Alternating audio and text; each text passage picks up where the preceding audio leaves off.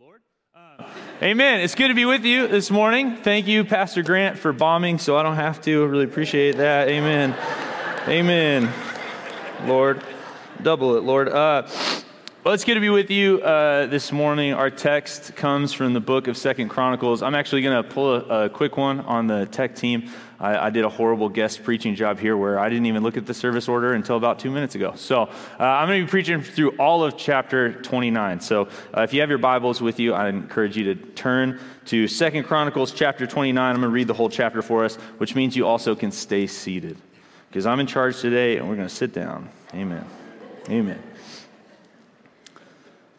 This is the word of the Lord. Hezekiah became king when he was 25 years old, and he ruled for 29 years in Jerusalem.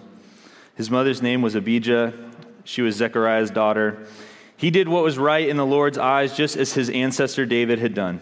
In the very first year of his rule, during the first month, Hezekiah reopened the door of the Lord's temple, having repaired them. Then he brought in the priests and Levites and assembled them in the eastern square. "Listen to me, you Levites," he said.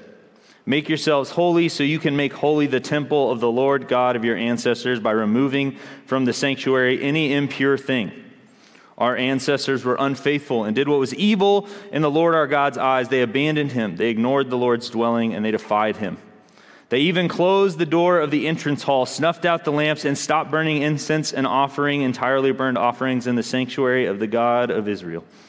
This angered the Lord so much that he made Judah and Jerusalem an object of terror and horror, something people hiss at, as you can see with your own eyes. That's why our ancestors died violent deaths, while our sons, daughters, and wives were taken captive. But now I intend to make a covenant with the Lord, Israel's God, so God will no longer be angry with us. Don't be careless, my sons. The Lord has chosen you to stand in his presence to serve him so that you can be his servants and burn incense to him." Then the following Levites got up from the descendants of the Kohathites: Mahath, Amasai's son, and Joel, Azariah's son, from the descendants of Merari; Kish, Abdi's son, and Azariah, and blah, blah, blah, a bunch of sons. And these men, all those sons, gathered their relatives, made themselves holy, and went in to purify the Lord's temple by obeying the king's command. They brought out to the courtyard of the Lord's temple all the impurities they discovered inside. Then the Levites took them out to the Kidron Valley. They began to make things holy on the first day of the first month. On the 8th day of the month, they reached the Lord's entrance hall. They made holy the Lord's temple for 8 days, finishing on the 16th day of the first month.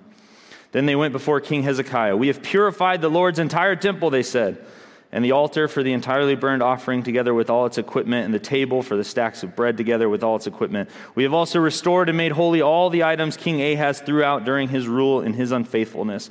They are now before the Lord's altar."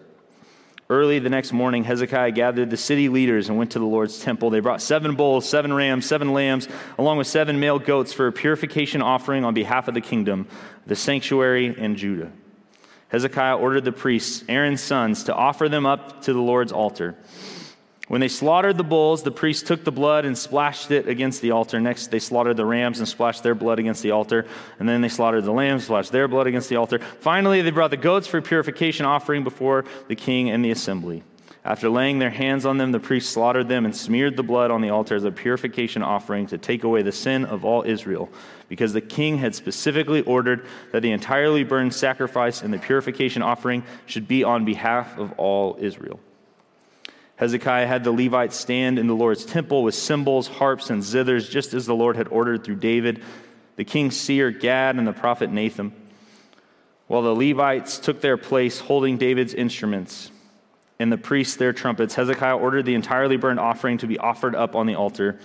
As they began to offer the entirely burned offering, the Lord's song also began, accompanied by the trumpets and the other instruments.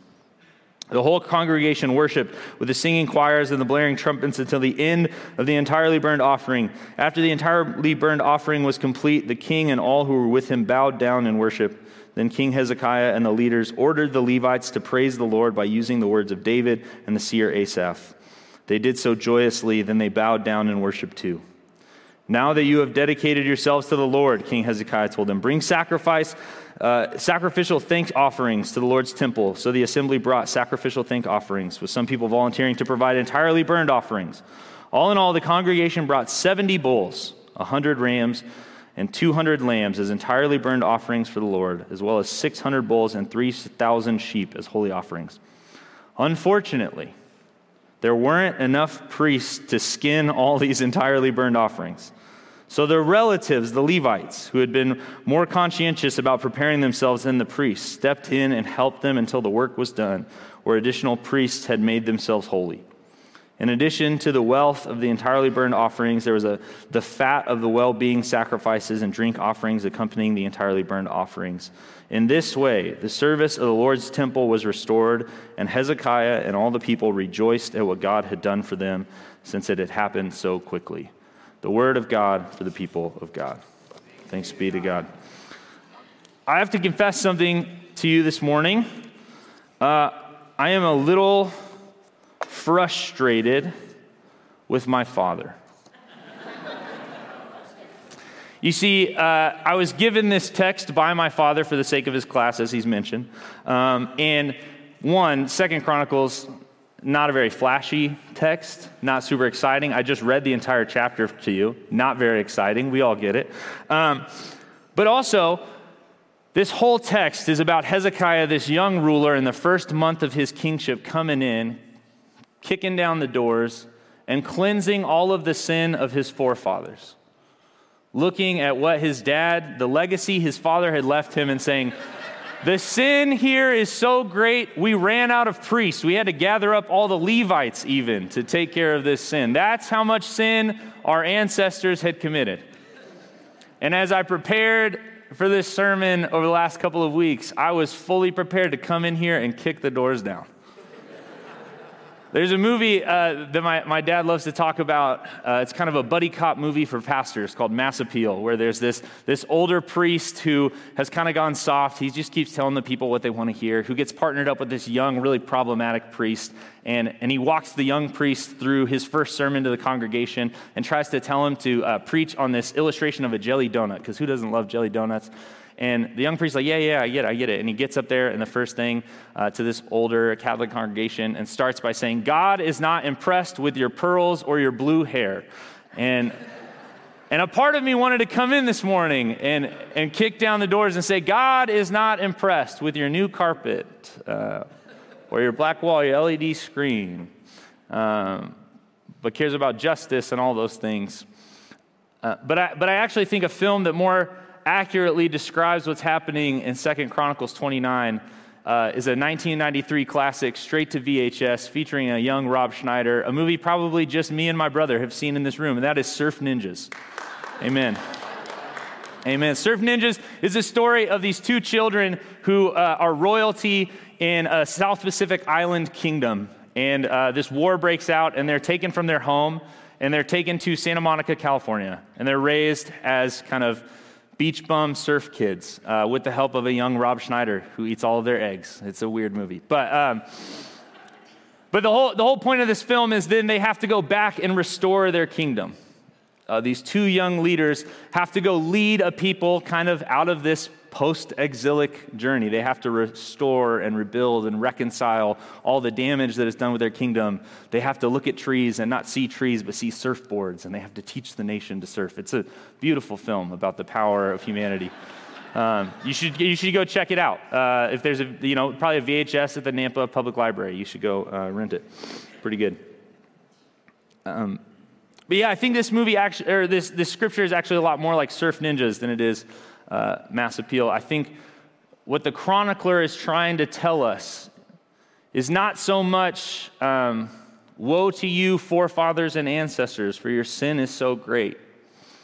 But instead, what the chronicler is trying to show us, this question that has kind of stayed in my mind over the last couple weeks is, why is this Hezekiah's first act as king?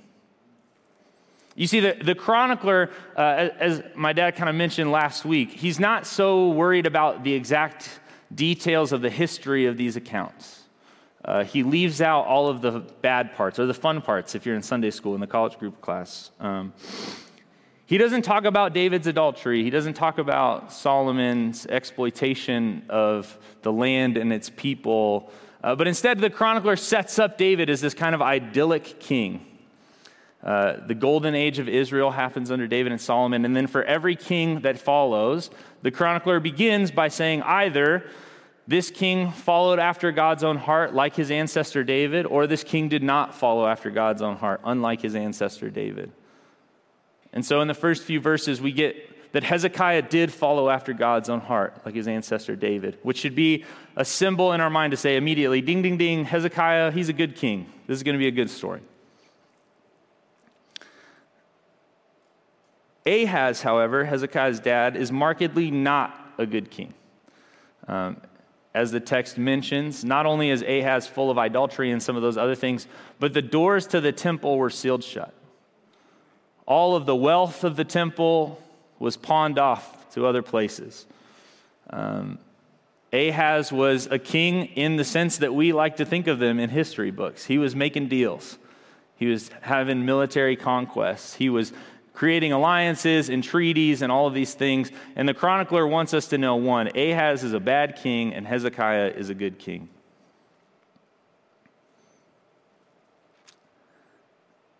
And so this question has continued to bug me over the last few weeks, which is why, if you're Hezekiah and you've been handed this legacy of a father and king who not only is like disobedient to God, but shuts the doors of the temple, leads a whole nation astray from the God that they serve, why is the first thing you're going to do, there's enemies at the door, the economy is in ruin, but the first thing you're going to do is gather a bunch of people and a whole wealth of animals and spend over a week purifying the temple. You see, there's no real political strategy here. The temple is not a great fortification if their enemies surround them. You don't make money going to the temple.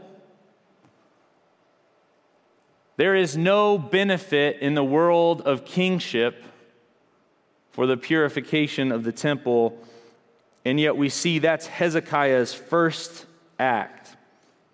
It would seem left with a legacy of grasping at power that perhaps changing some tax laws, maybe conscripting some more labor, starting a military campaign, any number of things would make more sense for the first month of your kingship, but instead we see this 25-year-old gather all the people together and atone not for the sins of his father, not for his own sins, but as is pointed out in the text, for the sins of the entire nation. So what do we do with that? Clearly, the chronicler wants us to know Hezekiah is a good king, and in the same sense, this book is written in a post-exilic period. So, my dad did the whole history thing, like if we go out here and then we do this and then we do this. And he made the camera people really upset. What do we do with this? The chronicler wants us to know Hezekiah is a good king, and as a good king, we should be emulating what he's doing. The chronicler writes these two books, 1st and 2nd Chronicles, not as a prophetic word against the kingship of Israel, but instead as a blueprint for how God's people are supposed to live in this reclaimed kingdom. And so if you think about the legacy that Hezekiah is leaving his people, the chronicler wants us to know there's something special about beginning the work in the temple. You see, Israel's entire history was meant to be without a king. If you remember in 1st and 2nd Samuel, there's this whole controversy of we've come out of Judges, we had all these crazy people leading Israel. That wasn't seeming to work too well. And the people decide, we want to be like everybody else. We want a king. And Samuel's like, I'm not sure you want a king. Here's all the things they do. And they're like, no, we want a king. And then they get a king, and he does all the things Samuel told him that they would do. And then the rest of Israel's history is God trying to work in and through this kingship partnership. And sometimes it goes well, sometimes it doesn't go well. But I think the best kings, what the chronicler is trying to tell us, is not only when he compares them to David, it's not just that they're like David because they're strong or they can play the harp really well or any of those kinds of things. But no, they're like David because they follow after God's own heart. If I could put my own kind of message paraphrase on that this morning, I would say these kings are good because they get out of God's way. The thing that marks a good king for the history of Israel is not their military prowess, not their political acumen, but their ability to humble themselves and allow God to be the true king over Israel. This is what Hezekiah gets right about being the king over God's people. He recognizes that there is nothing in his own power that he can do to restore, to reconcile, or rebuild God's kingdom. Because after all, he recognizes that Israel was not David's kingdom, it wasn't Solomon's kingdom, it certainly wasn't Ahaz's kingdom, and now it's not Hezekiah's kingdom, but it is the Lord's. It's not Hezekiah's people, it's the Lord's people. And it's not just the sins of David or Solomon or Ahaz or Hezekiah that need to be atoned for, but all of God's people need to atone for their sin. And there's this second kind of rub of the story, if you will, this second question that stuck out in my mind. So we have this king who his first action is to cleanse the temple. And it takes so much cleansing that they run out of priests. They have to gather up all the Levites. They end up, blood everywhere. It's crazy. But here's the thing that bothered me as I read this text. As was mentioned last week, Chronicles in the Hebrew Bible sits at the very end. It sets us up for this expectation of the future. It's kind of this whole chronological history of all the kings of Israel with this note kind of left unsaid that one day a new king will come, a new David will emerge, and he will restore God's people to their rightful place in the land. And so this second kind of feeling I have from this text is Hezekiah is this great king. That's great.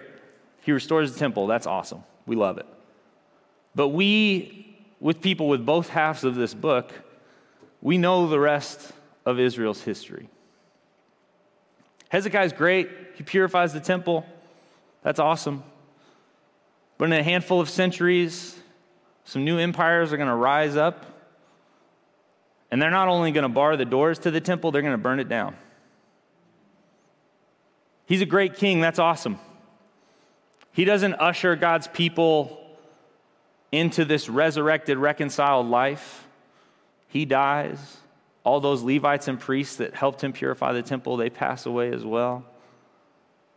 And so part of me wrestled these last couple weeks with what do we do with knowing Hezekiah is this great king? That's awesome. He does this great thing. That's awesome. But it doesn't change the ultimate history of God's people. And yet, as we know, there is a new king who has come. We know where this story is headed. And although Hezekiah might have gotten out of God's way this time, it didn't restore God's kingdom on this earth, not in the way the Israelites were expecting. But the chronicler knows this too. You got to remember, the chronicler is writing all this stuff looking back at the past. He knows, or she knows, where this story is headed. The chronicler knows, and the Israelites know, and we know that there is a new king who is coming who will restore that kingdom. Hezekiah offered sacrifices on behalf of the people's sins. But one day a king will come who will sacrifice himself for the sins of all the people. Hezekiah cleansed the temple, but one day a king is coming who will cleanse the world. Hezekiah gathered all the priests and Levites to himself to partner in this cleansing work, but one day a king is coming who will gather all of creation together to fulfill this reconciling act. We know his name. It's the name above every name, the name of Jesus Christ. And Christ has reconciled us to God's self in the ultimate act of redeeming love. He laid down his life for those he loved. And when I was a child, I used to think of that laying down his life. When Christ calls us to lay down our lives for the sake of his kingdom, to take up our cross and follow him, I always thought that meant a physical death like the Lord had died. And I would look for, read those stories of missionaries who would risk their lives for the sake of the gospel, and that's all beautiful and amazing. But I think for most of us, that call to take up your cross and follow Christ will never result in physical harm. But instead, I think like Hezekiah, the call to lay down your life is the call to recognize that you are not the king of this kingdom. Hezekiah recognizes that there's a lot going wrong in the world. His economy is in turmoil. His kingdom is in shambles. There's wars and rumors of wars. And in the midst of all of that, he recognizes this one truth. Apart from God, apart from Yahweh, he can do nothing. So he invites all of Israel to come together and to reopen the temple, to restore the one place where Israel knows they can commune with the one and holy God.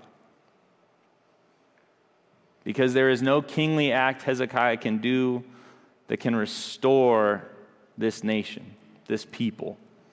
But it is only God in his power and his glory who can do this. And so I was thinking these past weeks, Hezekiah was 25.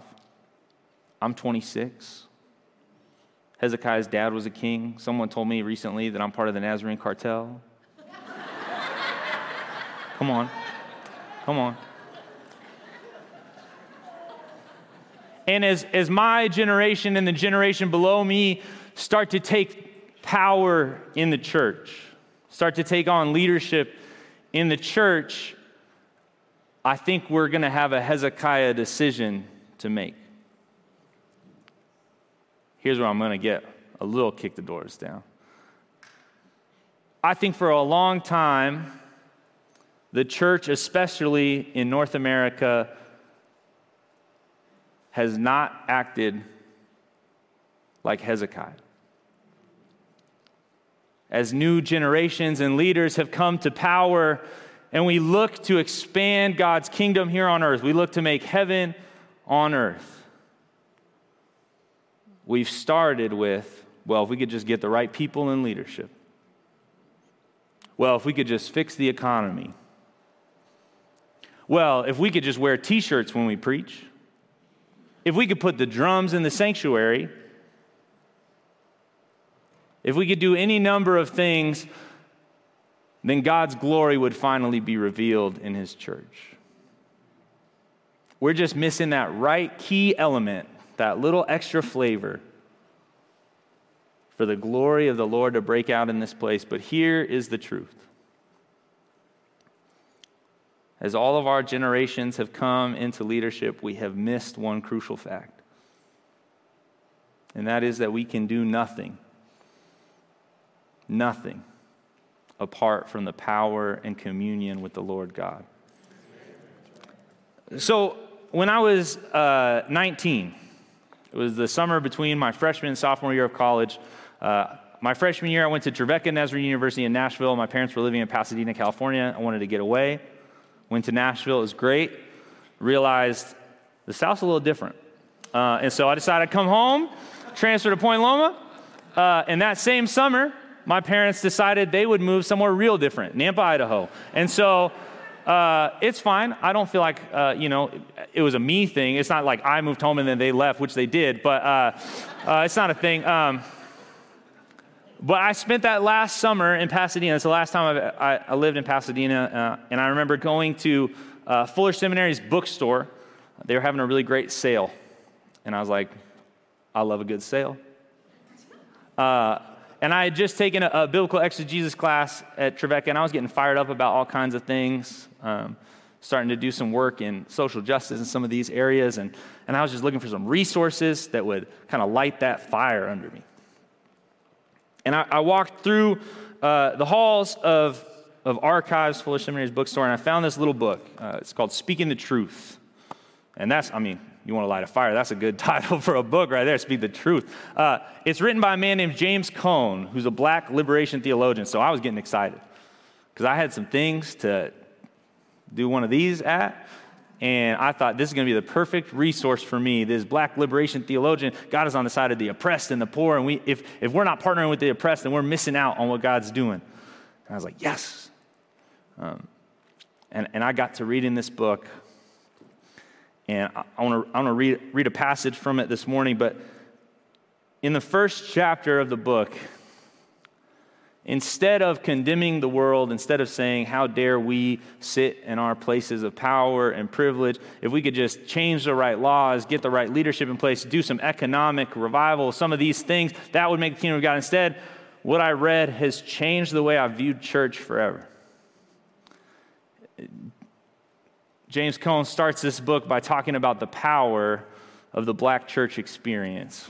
And if you've never been to a black church, there's 4.5 hours of power in there.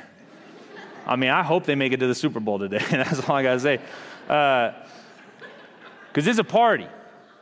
And he's giving this lecture, and someone asked him a question about, this is in the 60s, someone asked him a question, Dr. Cone, in the midst of all the racial injustice, in the midst of the persecution and prosecution of oppressed people in the world, how do you remain hopeful and joyful in your church services? And he basically says this. He says, you see, the black church, we don't have time to talk about the theology of heaven. We don't have time to sit around and wonder about, are we going to be wearing robes? Are we going to wear togas? Are we going to be married to each other when we get up there? Are we going to be in clouds? Do they have McDonald's in heaven? None of those questions matter to the black church because they don't have time for that. Instead, the only thing they have time for is to have a lived, embodied heaven in the sanctuary of their church services.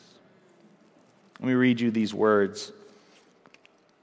He says, black worship is truthful because the Spirit's presence authenticates their experience of freedom by empowering them with courage and strength to bear witness in their present experience. What they know is coming in God's own eschatological future. The black church congregation is an eschatological community that lives as if the end of time were already at hand. He says the Holy Spirit's presence with the people is a liberating experience.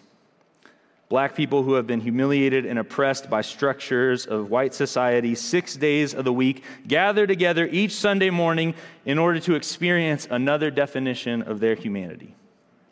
The transition from Saturday to Sunday is not just a chronological change from the seventh to the first day of the week. It is rather a rupture in time, a kairos event which produces a radical transformation in the people's identity. The janitor becomes the chairperson of the deacon board.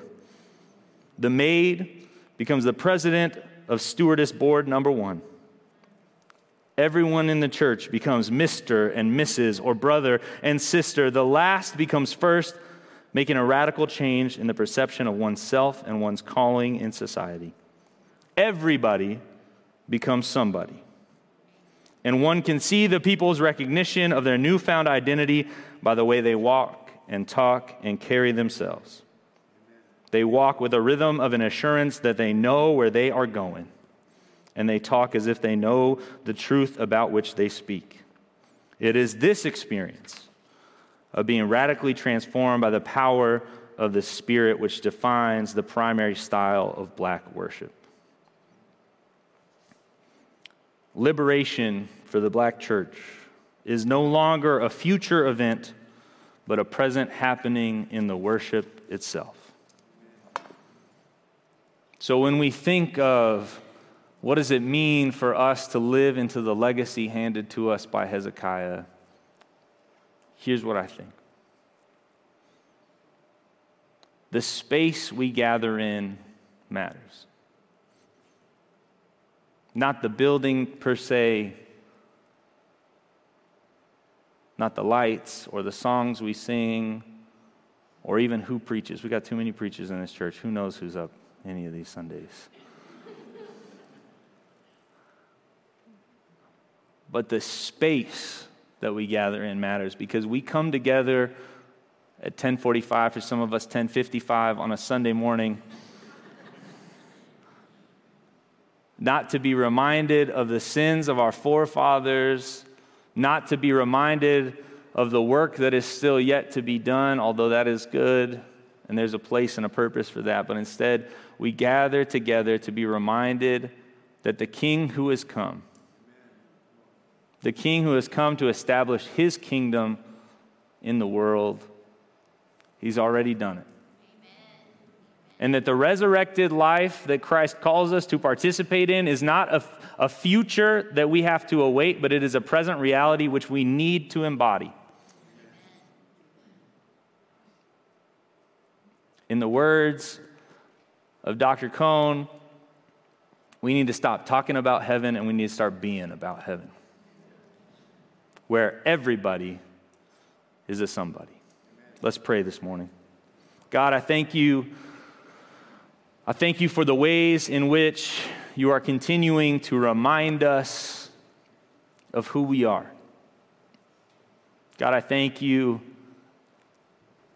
for your body, the church, and its purpose in this world,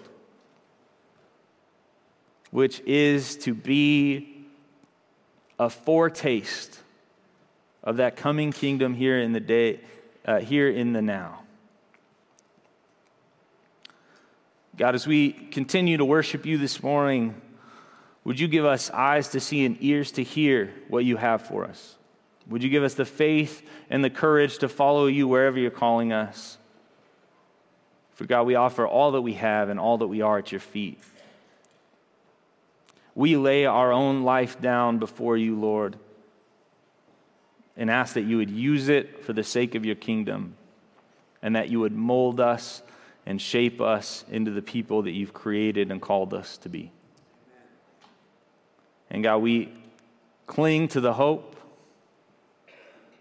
We cling to the hope that we find in Scripture that the good work that you've begun in us, you will not abandon it until you see it to completion.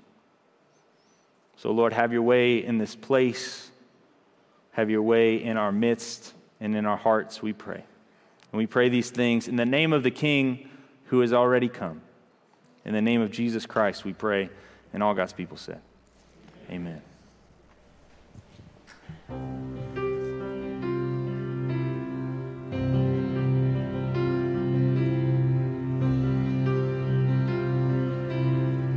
Would you stand with us? Let's worship together.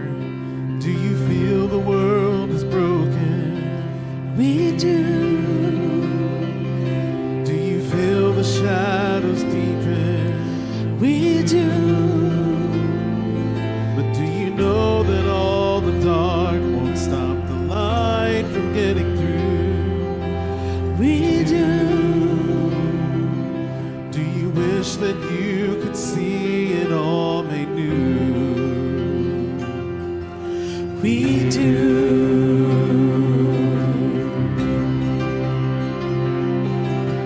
Is all creation groaning? It is. Is a new creation coming? It Is the glory of the Lord to be the light within our midst? It Is it good that we remind ourselves of this? is.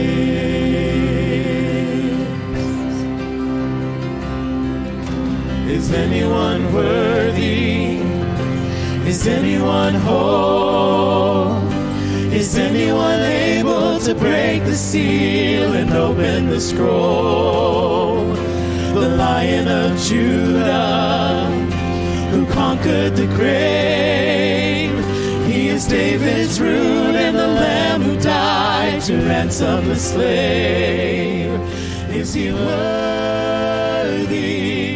Is he worthy of all blessing and honor and glory? Is he worthy of this? He is. Oh, does the Father truly love us? He does. And does does the Spirit move among us? He does. And does Jesus, our Messiah, hold forever those he loves? He does.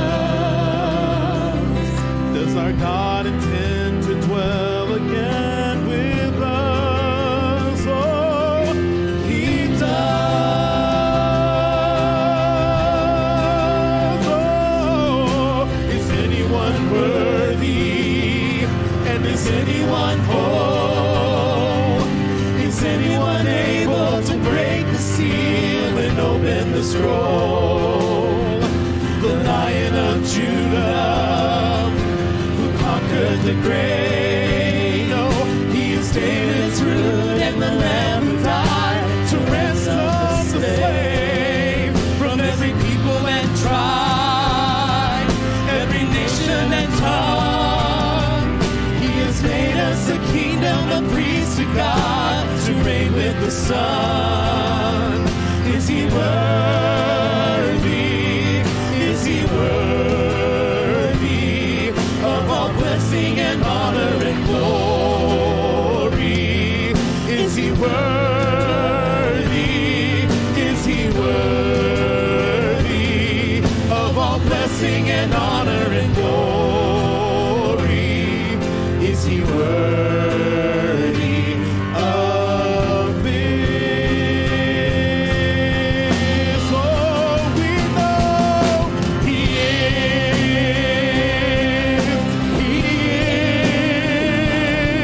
He is worthy. He is worthy.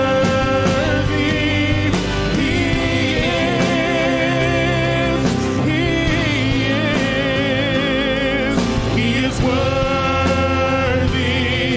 He is worthy. He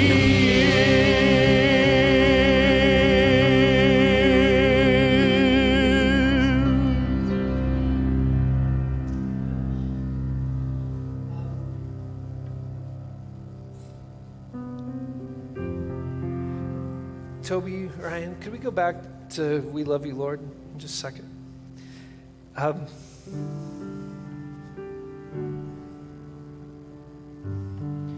know we need to go, but kickoff's not for 4.5 hours, and I always want to be really sensitive to the children's workers. But if you've listened well this morning, and thanks, Noah, one of the things that I love in the text is that this revival that Hezekiah initiates, it's not something that he can do solely as the ruler, and it's not something that even as Kenton Lee preached early this morning, as he said, it's not even something that the paid staff can do. But the Levites, the work of God's revival in the kingdom was too big to be left to those in charge. It was the work and the heart of all the people. And as Noah said so well, Hezekiah was just a kid, really. And, you know, those of us in this room with 4s and 5s and 6s and 7s and 8s and 9s in the front of our age, we will always be needed. But I also believe, as Noah said, as generations come, revival happens not because that next generation makes us cooler, but because along the way, people with 1s and 2s and 3s in the fronts of their age get uniquely connected with God in a way that the rest of the church looks and goes, oh yeah, that's right. That's what it means to desire first the kingdom and his righteousness. And what this, not just denomination, what this church with a capital C and what this world needs is some folks with 1s and 2s and 3s in the front of their age who have made God first. And if you've been paying attention on social media, there's been a revival breaking out among young people, thanks be to God, this week down at Asbury. It's great. But I just feel like I want to give you an opportunity to pray this morning if you need to. Because finally, if you listen well, if you're if your life is a wreck this morning, it won't be better by starting with the outside and working in. What Hezekiah did right was to say, let me get this relationship with God right first, and then we'll figure out all the rest of the mess that the kingdom has to deal with. But if we don't get this right, all the rest will stay a mess. And it may be this morning that everything's a mess, but you need to start this morning by getting this part right. By reconnecting with God and opening doors that have been shut for way too long or have never been opened. And so I'd invite you to come and pray this morning if you need to, and then I'll close in prayer. But let's sing this together. We love you, Lord. Come on. We love you, Jesus, for your arms hold us, your mercy keeps us. We love you, Lord. Anybody need you? We need you, Lord. We confess and say that We need you, Jesus. For your grace saves us. Your blood redeems us. So we need you, Lord. give him thanks. We thank you, Lord. Yes, We thank you, Jesus, for you protect us, and your hand leads us. Yes, we thank you, Lord. we will bring you praise. Oh, We praise you, Lord. with our whole hearts we say, We praise you, Jesus. oh, Your presence moves us, and your spirit it frees us. We praise you, Lord. Yes, we thank you, Lord. And we need you, Lord. And we love you, Lord.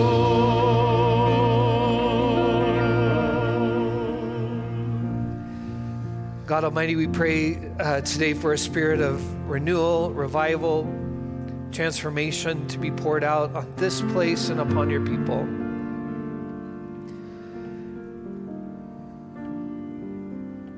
We recognize with the chronicler today that your renewal always includes folks like kings and priests, but it is a work that is not done exclusively with those we tend to think of as the designated leaders of God's people.